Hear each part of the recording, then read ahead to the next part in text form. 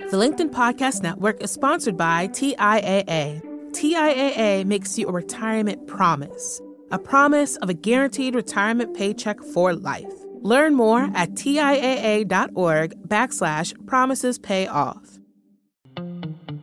Hey, it's Jessie, coming at you with a bonus episode of Hello Monday. We had Scott Galloway on the show this week, sharing his career advice. In our conversations, Scott's thoughts on Facebook, they really caught my attention. He's critical of the company, like really critical.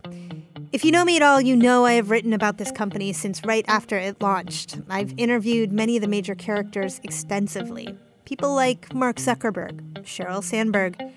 Now I have my own opinions about whether Facebook is objectively, as Scott says, a bad company. So I couldn't help really pressing him on this, and it took us down this rabbit hole. We talked about social media companies, how they got started, why they make decisions, and how they impact our society, our culture, our institutions. Like I said, we went down a rabbit hole. In this bonus episode, you can come along with us, and I really hope you will. Scott starts with this critique of Facebook. I think the business model of algorithms that try and find the content that creates the most engagement kind of exploits this flaw in our species where we're very tribal, and the content that creates the most engagement is enragement. So anti-vax content creates a lot of discussion online, and I think it should get some discussion, but the algorithms on Facebook will amplify that content because they find it pisses people off. And that means more engagement, more Nissan ads. So I think the underlying business model leads to divisiveness and polarization. I also think the management has deployed delay and obfuscation to not answer straightforward questions around, okay, these individuals bought ads that seem to be very divisive, and they paid for these ads in rubles. Did anyone think to ask who might be buying ads that damages our society in rubles? Have you looked into election interference? So to back up a second, Scott. Sure. Like the problem you're defining, which is, as I understand it, and you correct me if I'm framing it wrong, that a small group of people inside Facebook are making decisions about how billions of people the world over ultimately conduct their communications without clear knowledge. That's a good framing. I agree with that. Right. It stems from a bigger problem, which is the way that Facebook is governed, of course, which is that one person makes all the decisions. In fact, even the board of directors is basically powerless in the face of Mark Zuckerberg's ability to make decisions. And that stems from the way the company was financed in its earliest days. And I would argue is the fault of the larger community in which Facebook was born and the moment in Silicon Valley that led to the creation of companies like Facebook. I think that is an outstanding observation. So first off, you're talking about the dual-class shareholder structure where basically Mark Zuckerberg doesn't make all the decisions, but he has last call on every decision. Even though he only owns, I think, about 23 or 28% of the company, he gets to make every decision. And traditionally, companies were modeled on corporate governance was modeled on American governance, and that is one shareholder, one vote. And that if more than 51% of the people who own the company decide, okay, Mark Zuckerberg should be fired because he hasn't shown an ability to manage a company in a thoughtful, civic way, he would be ousted. But what happened was, and if you go back, media companies, specifically newspapers, said, what we do is so important and we don't want to be subject to the vagaries or the influence of short-term interests, i.e. shareholders. We'll create two classes of stock. This way of running a company has historical roots in other sectors. Take the New York Times. The Sulzberger family only owns about 15% of it, but they control it because their stock has more powerful voting rights. But until fairly recently, tech companies, well, they weren't really run this way. The thing that changed everything, is you're right, is that the markets decided to tolerate what was typically only in the media field with manufacturers, and then they tolerated it with Google. Google really changed everything because Sergey and Larry said, we're not going public unless we continue to control the company. And the VCs hummed and hawed and said, we're not going to be able to sell shares. And they were able to sell shares. Their shares performed. And now a lot of founders that have a lot of power basically demand two classes of shares. And this is this has become more the norm. So you're absolutely right. And there's a larger lesson here that I'll draw from your comment, and that is, to a certain extent, Mark and Sheryl and Google and Amazon, they're doing what they're supposed to be doing. They're totally focused on shareholder value. You could argue that in a capitalist society, for-profit entities that are totally focused on profits are doing their job. We as the citizens aren't doing our job. When we allow dual-class shareholder companies, when we elect individuals who don't understand how to govern these companies or even ask the right questions, it's our fault. Well, one thing that's always been interesting to me about Facebook, from the earliest days, when anybody who worked for or with Mark talked about what Facebook was doing, it was always, well, Mark says. And what he has to say may not be immediately something that you understand, but of course he's right, because he's been right about everything. And it took so long for that perception of Facebook to be shaken, both externally in the public light, but internally, I think, for employees. In fact, for many, it hasn't been shaken. And that feels really concerning to me. Yeah, I think it goes back to something deeper. So as a society becomes wealthier and more educated, its reliance on a super being and church attendance goes down. And our brain is big enough to ask very complex questions, but it's not big enough to answer them. And into that void is usually slipped a super being that we can pray to and get some answers or get some comfort from. A super what? A super being, a God, right? Yeah, sure. And that is, okay, how does this all exist? How can my kid be in pain? And you start praying and try and get answers to the kind of unanswerable. And then as we become depend less on a super being, the thing that has filled that void, which keeps getting bigger, our questions keep getting more complex, the thing that has filled that void is the nearest thing to sort of the mysticism or what feels like godlike power, and that is technology.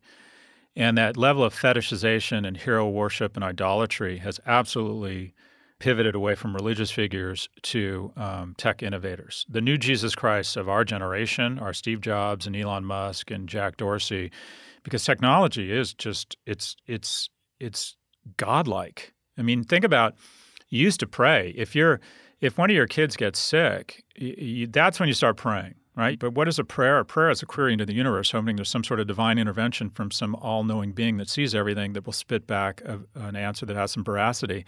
You trust Google more than any mentor, boss, friend, rabbi, coach. So technology sort of slipstreamed into this. And if a guy can put people on Mars and, electrify and save the climate, we look at this person as Jesus Christ. And I don't think there's anything wrong. Everybody needs their heroes. I worry, though, that it's led to a different set of standards, that individuals can also levy pretty serious harm, whether it's market manipulation, whether it's delaying and obfuscating decisions or regulation to prevent teen depression, whatever it might be. But I think it's really dangerous. I think power corrupts. Generally speaking, it sounds like you love history. Generally speaking, power corrupts. The dictators always start benign. I wonder if our fetishization or our idolatry of innovators is leading us to bad places. Well, I think it's that paired with the disintegration of our traditional institutions. And so 100%. You talked about religion, right? The fact is that we trust each other less than we ever have. And that's reflected in all kinds of traditional measures. We trust religious institutions less than we ever have. We trust the government less. We trust the media less. The one group of institutions that we trust more instead of less is actually business. And so I think we live in a moment where people are looking to our employers to be all things, to be our leaders, to be the center of our mental and emotional health, to provide for our vision, our view, our purpose in the world. And I wonder if we've over-rotated to a degree that will disappoint us. Our institutions are supposed to be our connective tissue. Government is supposed to be representative of us, right? They call them the House of Representatives. They are supposed to be us. And I think what started in the 80s with Reagan, sort of this screed against government, the government is the problem, really set us off on a dangerous path. And that is the connective tissue of our society, the organizations that are supposed to invest long-term, supposed to regulate the externalities of private companies, have been neutered. There's nothing more oppressive than a weak and feeble government. And so we have slowly but surely moved towards a more weak and oppressive society because we have totally diminished, defunded, and defamed our connective tissue, which is our institutions. You're absolutely right. We get the institutions we deserve. They're ours. That's supposed to be us. That's supposed to be a representative of our future and how we feel about each other. I think it's a huge problem. We've conflated liberty with selfishness, and we've decided that our institutions are the enemy. I think it's very dangerous. So to what degree is the internet the driver of this? There's a decent argument. Jack Dorsey will say Twitter's just the internet, that there's nothing wrong. We're just, all the bad stuff on Twitter is just emblematic of the internet. And some of that is true. And Facebook— I disagree with all of that. So do I. Or I disagree with some of it. I think that, so for example, CNN and Fox, especially Fox, will traffic in misinformation or basically want to tickle our sensors with what I'll call at a minimum spin that reflects people in a bad light. So you could argue Facebook and Twitter don't do anything that CNN and Fox aren't doing. As a matter of fact, a lot of the content, a lot of the kernels of the misinformation start on CNN or Fox, and then they just pour not even gasoline on it, they pour a neutron bomb on it. The reason why it's so much more dangerous with Facebook is that if you have fake video of the Speaker of the House and she appears to be drunk with this manipulated video, when Fox runs it, it's immediately seen and immediately there's a response to it, and it's seen by maybe 2 or 3 million viewers. When it's on Facebook and it gets circulated and it comes from your mother-in-law, when it's in your feed and it goes to 200, 400, 600 million people and it's sent one-on-one from an individual, it's like comparing a dumpster fire to a nuclear mushroom cloud. If you think about social technology as a reboot of the very way that we communicate with each other and the way that authority works in that communication pattern, I think we're at the very beginning of understanding where it's going and how it will work. I'm just curious what your general take or understanding of social technology is. I've said publicly I love LinkedIn, and I think a big component of LinkedIn, I can say the exact same thing on Twitter and say the exact same thing on LinkedIn. When people disagree with it, they see it as an opportunity, especially anonymous bots that have decided on behalf of Tesla or crypto bulls or the GRU that I'm their enemy, and they weigh in and start trying to say very incendiary things, undermine my credibility, create a fight in my Twitter feed because they refuse to do something that LinkedIn has done. LinkedIn has identity. Right. And if I go on LinkedIn and I say the same thing, someone might say, Scott, that doesn't make any sense, and this is why. And it is a civil engagement. It's a civil disagreement. And the joke is the reason why LinkedIn is less toxic is everyone's hoping to eventually get a job from everyone else. But whatever it is, identity is a very powerful thing. The reason Uber and Airbnb work is that there's identity. You wouldn't want to rent your home or get in the back of a car of someone who didn't have a transparent identity such that if something goes wrong, there's accountability and you can attach to identity. Facebook and Twitter have basically said, if we enforce identity, then all of a sudden our metrics are going to look awful, and we don't want to publish real metrics on our firm because it would decrease shareholder value. So they have basically said we're going to have, and they use all these bullshit excuses. Well, what about the female journalist in Kuwait who's writing about civil rights abuses? And I'm like, seriously? So, and the notion we couldn't solve that with technology and figure out a way for truly legitimate people who need the cover of anonymity to do journalism, we could figure that out. They could figure that out. I'd like to think there's some immunities. Snap, in addition to LinkedIn, Snap and Pinterest are less toxic. Roblox, which is arguably a social gaming system, has put in a lot of content moderation. I'd like to think there's a purity play here. I don't think the solutions are that hard here. I think part of the bullshit excuse is, this would be impossible to moderate. No, it wouldn't. They keep talking about impossible. We're not talking about the realm of the possible. We're talking about the realm of the profitable, and that is they don't want to do it because it would make them less profitable. Well, I have two thoughts. First of all, those services that you named that are doing it right, they're big, but they're smaller than Facebook. Much smaller, yeah. And your problems around these things escalate when you become a larger platform.